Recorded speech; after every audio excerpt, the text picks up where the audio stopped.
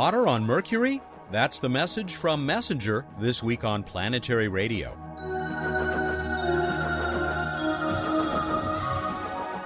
Hi, everyone. Welcome to Public Radio's travel show that takes you to the final frontier. I'm Matt Kaplan. Messenger Principal Investigator Sean Solomon returns to our show on the heels, the winged heels, of some amazing announcements about our solar system's innermost planet. What in the world is water doing there? That's the question, all right. Out at the other end of the system is frozen Pluto, and Bill Nye is thrilled about its new name or classification. We've got Emily Lakdawalla, too. Her Q&A will tell us about the importance and the future of the Mars Odyssey spacecraft. And way down the line, we'll be joined by Bruce Betts. He's up at NASA's Ames Research Center this week, but we still have a Wall-E video game to give away in the What's Up Space Trivia Contest. Wow, here's reason to celebrate. The door to one of those little ovens on the Mars Phoenix lander has opened up just like it should, which is to say, all the way. Emily has the story and a picture in her blog at planetary.org, where you'll find other news from beyond our pale blue dot. I'll be right back with Sean Solomon. Here's Bill. Hey, Bill Nye, the planetary guy here, Vice President of Planetary Society. You know, I am so very excited. Pluto, as you know, for the last couple of years, has been considered not to be a planet. Instead, the International Astronomical Union, the IAU, refers to it as a dwarf planet.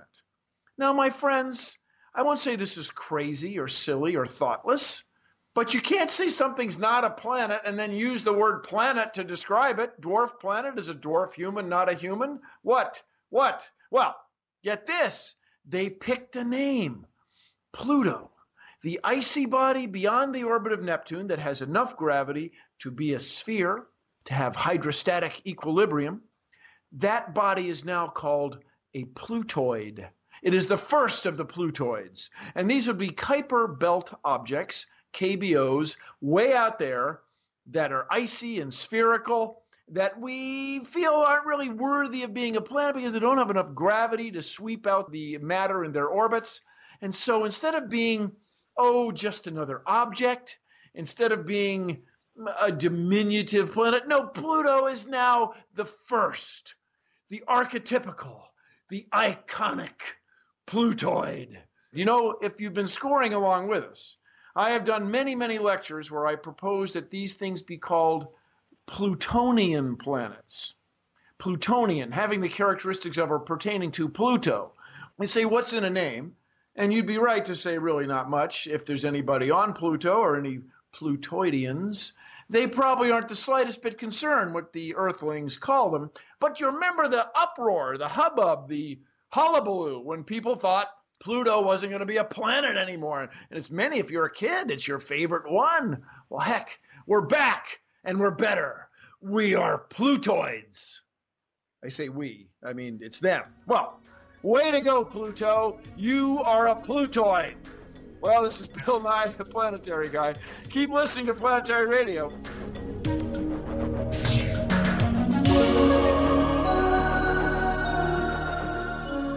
Messenger Principal Investigator Sean Solomon has very good reason to be happy with his mission to Mercury.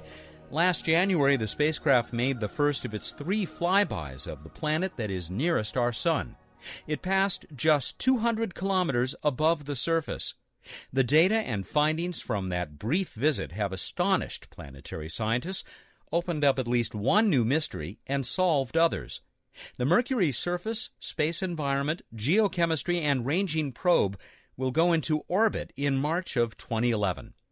I caught Sean not at his Carnegie Institution office or the Johns Hopkins Applied Physics Lab, but in the middle of a family vacation.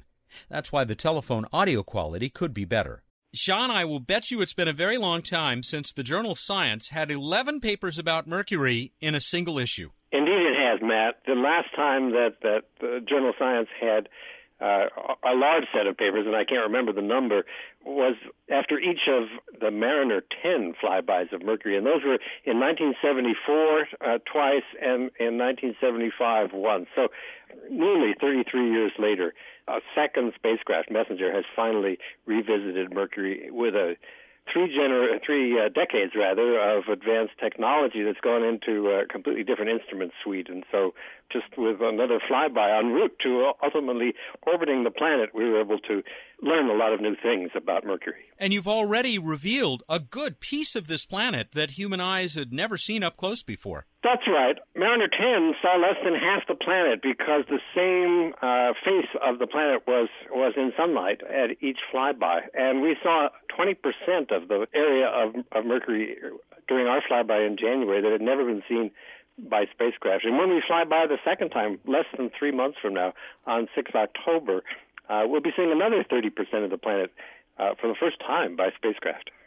Well, let's get into at least some of these results before we run out of time, because there's a lot to talk about. And as you might expect, we got to start with the water. Happy to do that.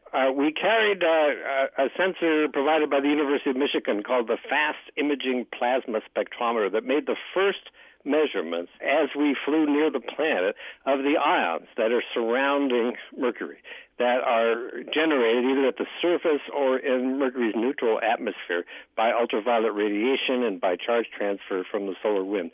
But these species come, except for the very lightest elements that are derived from the solar wind, like hydrogen and helium, they come from the planet. They come from the planet's surface. So we saw species that we expected on the basis of what we knew to be in the atmosphere, like sodium and calcium, probably potassium.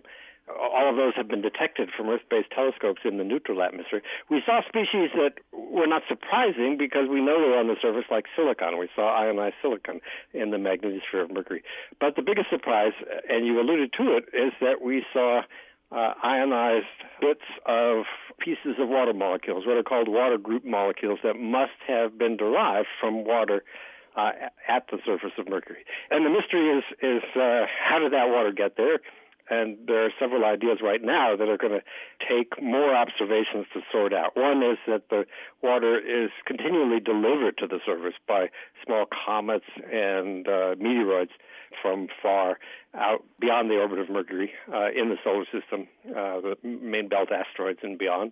Another is that there may be reactions going on between the energized particles from the solar wind and the material at Mercury's surface. And, of course, the third and most intriguing idea goes back to the discovery in 1991 from Earth-based radar that at the poles of Mercury are radar bright deposits trapped in the floors of very high-latitude impact craters. The floors that are so deep that they must be in permanent shadow and therefore are cold enough to retain as ices water and other volatile species for millions or maybe even billions of years. And so did we see water from those polar deposits? That's an open question right now, but it's one that has us very intrigued. Do these results, and especially that possibility of water or ice in these shaded parts of these craters, does that affect your plans for the next flybys and especially for when Messenger goes into orbit? Well, one of the objectives of the Messenger mission all along has been to turn a lot of the instruments that we're carrying toward those polar craters. We're in a nearly polar orbit. It's an 80-degree, not 90-degree inclination, and so we'll be able to look with geochemical remote sensing, with altimetry, at the floors of these craters. We won't be able to image the floors because they're permanently dark, but we'll also be able to look at the polar atmosphere to see if there are any instruments of molecules and atoms that might be signature of what those volatiles are.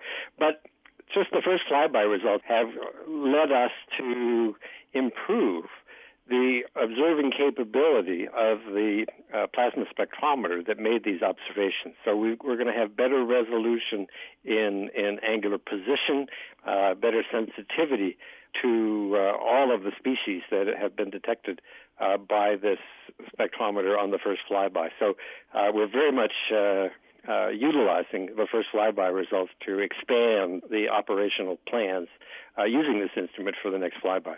Much more in a minute from Messenger PI Sean Solomon about the probe's first Mercury flyby. This is Planetary Radio. I'm Sally Ride. After becoming the first American woman in space, I dedicated myself to supporting space exploration and the education and inspiration of our youth. That's why I formed Sally Ride Science, and that's why I support the Planetary Society. The Society works with space agencies around the world and gets people directly involved with real space missions. It takes a lot to create exciting projects like the first solar sail, informative publications like an award-winning magazine, and many other outreach efforts like this radio show. Help make space exploration and inspiration happen. Here's how you can join us.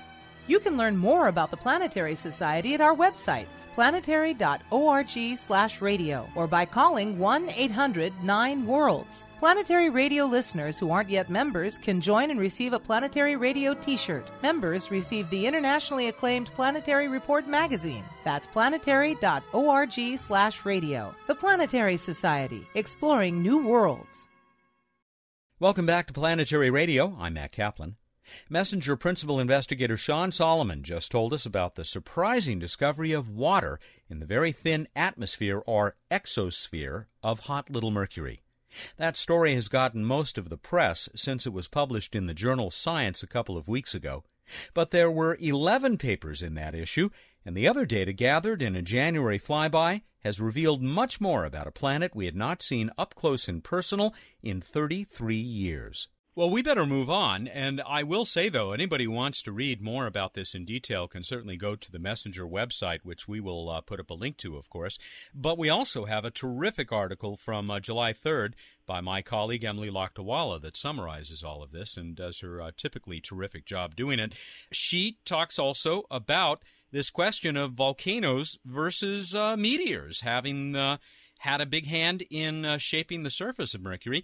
I remember from when I was a kid, this was a big question about our moon, but I guess the answer has worked out a little bit differently on Mercury. It was a big question on the moon until we sent a spacecraft to the lunar surface with humans in the case of NASA and robotically in the case of the Soviet Union, and returned samples from the moon, and proving definitively that the seas, the maria of the moon, are volcanic, and those rocks are volcanic. But the Apollo program also taught us that some of the smooth areas in the highlands of the moon are not volcanic. Apollo 16 went to one of these plains, the Cayley Plains. Before that mission, those plains had been thought by many to be volcanic, but in fact they were the products of large impacts that laid down ejecta that were so hot that the material froze in place, much like a lava flow, and produced the plains that looks much like frozen lava flows, except on the moon, these are lighter rocks, as light as the rest of the highlands, and unlike the dark maria. When Mariner 10 flew by Mercury and saw plains, the plains of Mercury are not darker than the cratered terrain that surrounds them. And so, remembering what Apollo 16 found from the moon, the planetary geology community started a debate that went on for more than 30 years. Are the plains of Mercury the product of volcanism, or are they, like the Cayley Plains in the lunar highlands, the product of large impacts? And that debate was one of the issues we hope to resolve with Messenger's images, and that has been settled.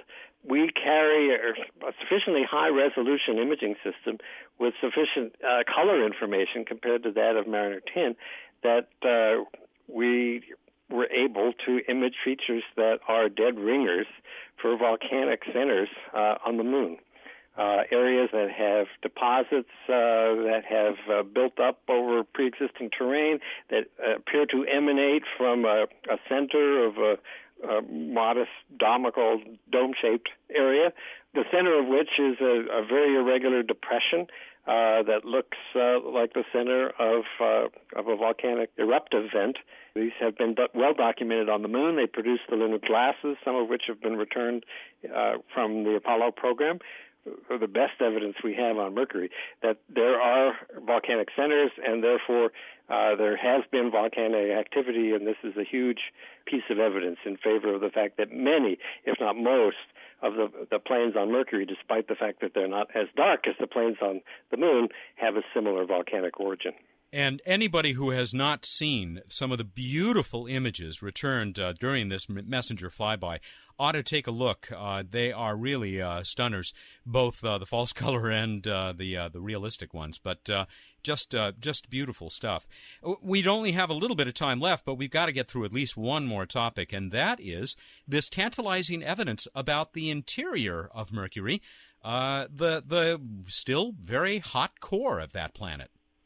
Right. We knew before our flyby from some Earth-based radar results that Mercury's core, which is a huge fraction of the planet, much larger than any of the other inner planets, including the Earth, the outer part of Mercury's core is molten. We know that from some Earth-based radar measurements.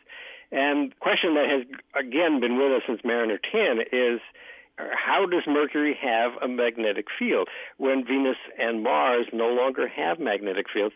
Is it produced, like on the Earth, by turning motions in this fluid outer core? On the Earth, the power source for our magnetic field is cooling of the core. And one of the biggest manifestations of that cooling is the slow solidification of that molten iron and the growth of our solid inner core. Mariner 10, even though it imaged less than half the surface, saw that the surface of the parts of the planet that they were able to view appeared to have contracted. All of the major tectonic features at the surface, with a few exceptions, are great thrust faults, places where the horizontal distances across these fault features have shortened. And these faults go in almost every which direction, cut all kinds of terrain. And so the hypothesis, rather boldly put forward by the Mariner 10 geological team, is that when we returned to Mercury and looked at the rest of the surface, we would see more and more of these thrust faults, because they predicted 33 years ago that the planet contracted, that it shrank. And the dominant contributor to that shrinkage is, in fact, cooling of Mercury's core, because Mercury's core is most of the planet.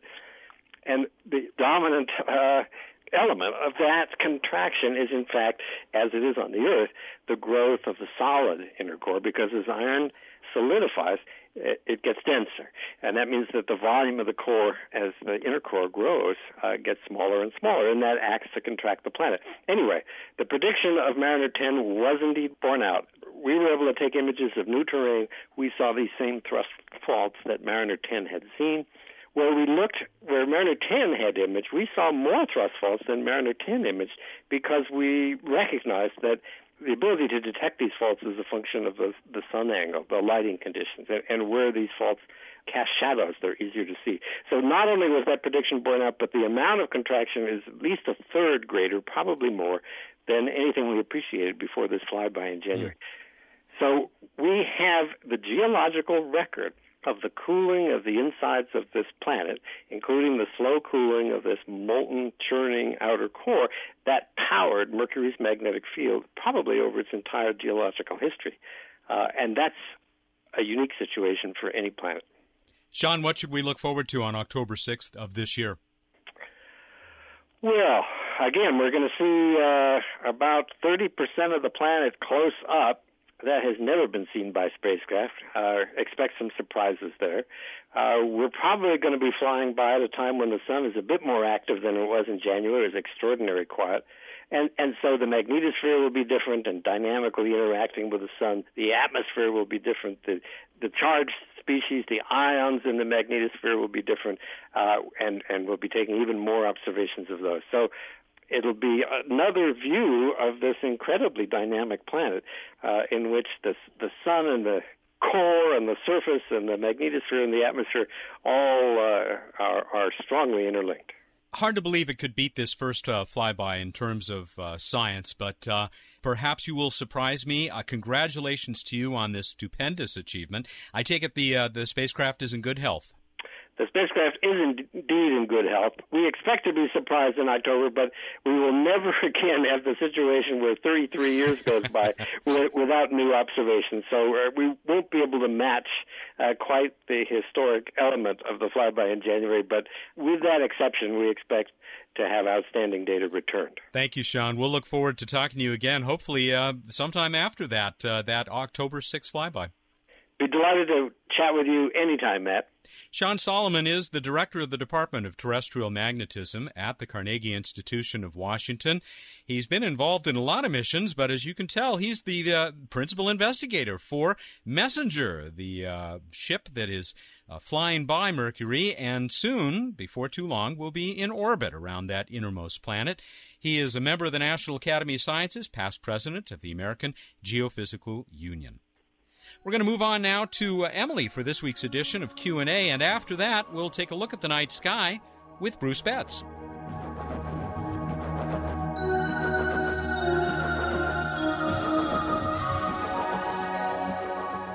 Hi, I'm Emily Lakdawala with questions and answers.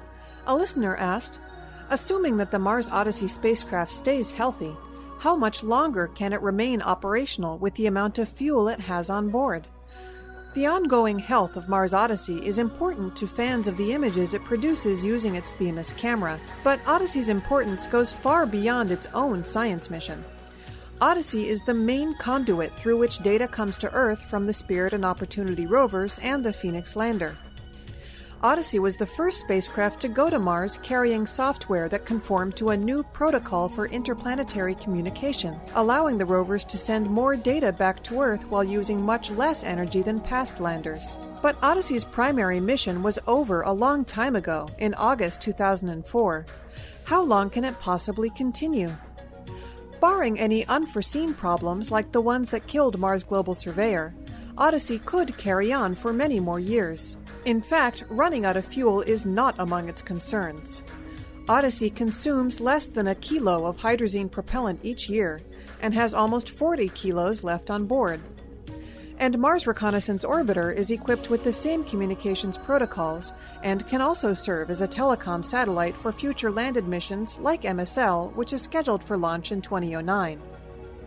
A bigger question is what future mission will need a telecom satellite for? There isn't currently another Mars lander under development after MSL, and it's not clear how plans for a possible Mars sample return mission will unfold. Who knows, Odyssey could outlast the presence of missions from Earth on the surface of Mars. Got a question about the universe? Send it to us at planetaryradio@planetary.org. And now here's Matt with more Planetary Radio.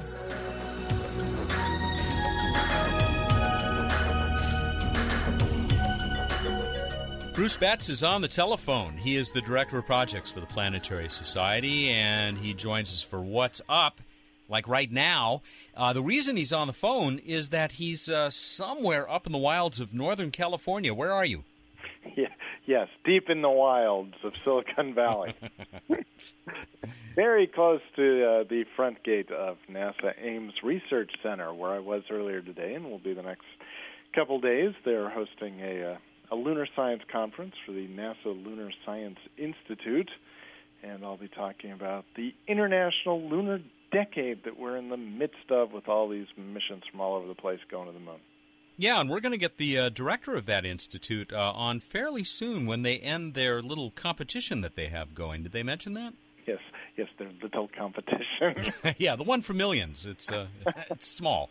It's all relative. Yes, he mentioned that during the public talks today, just how excited he was that he'd be able to come on Planetary Radio and talk to Matt Kaplan. Yeah, well, he'd better. It was the highlight. Now tell us about the night sky. Night sky, it occasionally has the moon in it, and the moon is doing things relative to the sun, and that leads us to a total solar eclipse on August 1st. Even if you aren't in total land, you can catch a partial solar eclipse throughout much of Europe and Asia, doing a partial lunar eclipse on August 16th, and that's visible from pretty much every continent but North America. And so for those, you can go to the NASA Eclipse site, which we'll try to provide a link to from planetary.org/radio, find out exactly the visibility from your area and the times. You can also, wherever you are, though, you can check out beautiful Jupiter, brightest star-like object out there right now in the night sky. It is rising around sunset over on the opposite side in the east and setting an hour or two before sunrise over in the west. It's really bright, being that big, giant king of the planets like it is. You also, if you look shortly after sunset over in the west, although it's getting tougher and tougher, you can still catch Saturn and Mars snuggling up, with Mars being reddish to the upper left of Saturn being kind of yellowish, both looking like kind of brightish star-like objects. And let us not forget the Perseid meteor shower peaking in mid-August, and you can check it out for many days surrounding its main peak, which is August 12th. Go out, stare up at the night sky, usually better after midnight. Just go out, look up, and watch those little streaks of light, up to 60 per hour, happening during the peak of one of the year's best meteor showers traditionally. And that's our night sky. Whole lot going on. There is. Got some more. I've got a random space fact. I hope they heard that in the hotel room next door. Yeah, I'm sure they did. Both sides probably heard it. Let's talk moon. It's Apollo 11, 39th anniversary of humans landing on the surface of the moon. You know, they weren't there very long. They were there for only a little less than 22 hours on the surface of the moon, grabbing rocks like crazy. Brought back about 22 kilograms of rocks, about 45 to 50 pounds. So kind of the weight of one of my children in rocks. And as years went along, and the missions went along, they stayed longer. They collected more rocks, and we got more science as time went along. And now we go on to the trivia question from the past. And the trivia question from the past, we asked you, what were the shortest and longest duration space shuttle missions? That's duration time in space for single space shuttle missions. How'd we do, Matt? Oh, this is our big giving away a Wii of WALL-E. That's right. I have it in my hand right here. Disney Pixar's WALL-E. This is the version of the game WALL-E from THQ, provided to us courtesy of Disney Pixar. And it's going to go to Mike Pollard from Cambridgeshire in the UK. I don't believe he's ever won before, but he's entered many times. So, Michael, you hit the jackpot. He said, STS-80, November 1996, good Lord, almost 12 years ago, was the longest at 17 days, 15 hours, and 53 minutes, whilst, you can tell where he's from. STS-2, even farther back, much farther back, November 1981, the shortest that made it into space, 2 days, 16 hours, 13 minutes, 12 seconds. And the shuttle, both times, Columbia. Congratulations, and let's give people another chance and come back to the moon. I told you how long the first mission to the surface of the moon was on the surface. You tell me, how long was the last human mission to the surface of the moon on the surface? Apollo 17, how much time did the astronauts spend on the surface of the moon? This is not the EVA time, not just the time outside the lunar module, but the entire time from when they set down on the moon to when they launched off the moon. Go to planetary.org/radio. Find out how to enter. You've got till Monday, July 28 at 2 p.m. Pacific time. That's it. We're done. All right, everybody. Go out there, look up in the night sky, and think about the moon, and especially think about it when it's gibbous, just because it's fun. He's Bruce Betts, the Director of Projects for the Planetary Society, and I get positively gibbous when I get to talk to him every week for What's Up. Planetary Radio is produced by the Planetary Society in Pasadena, California. Have a great week.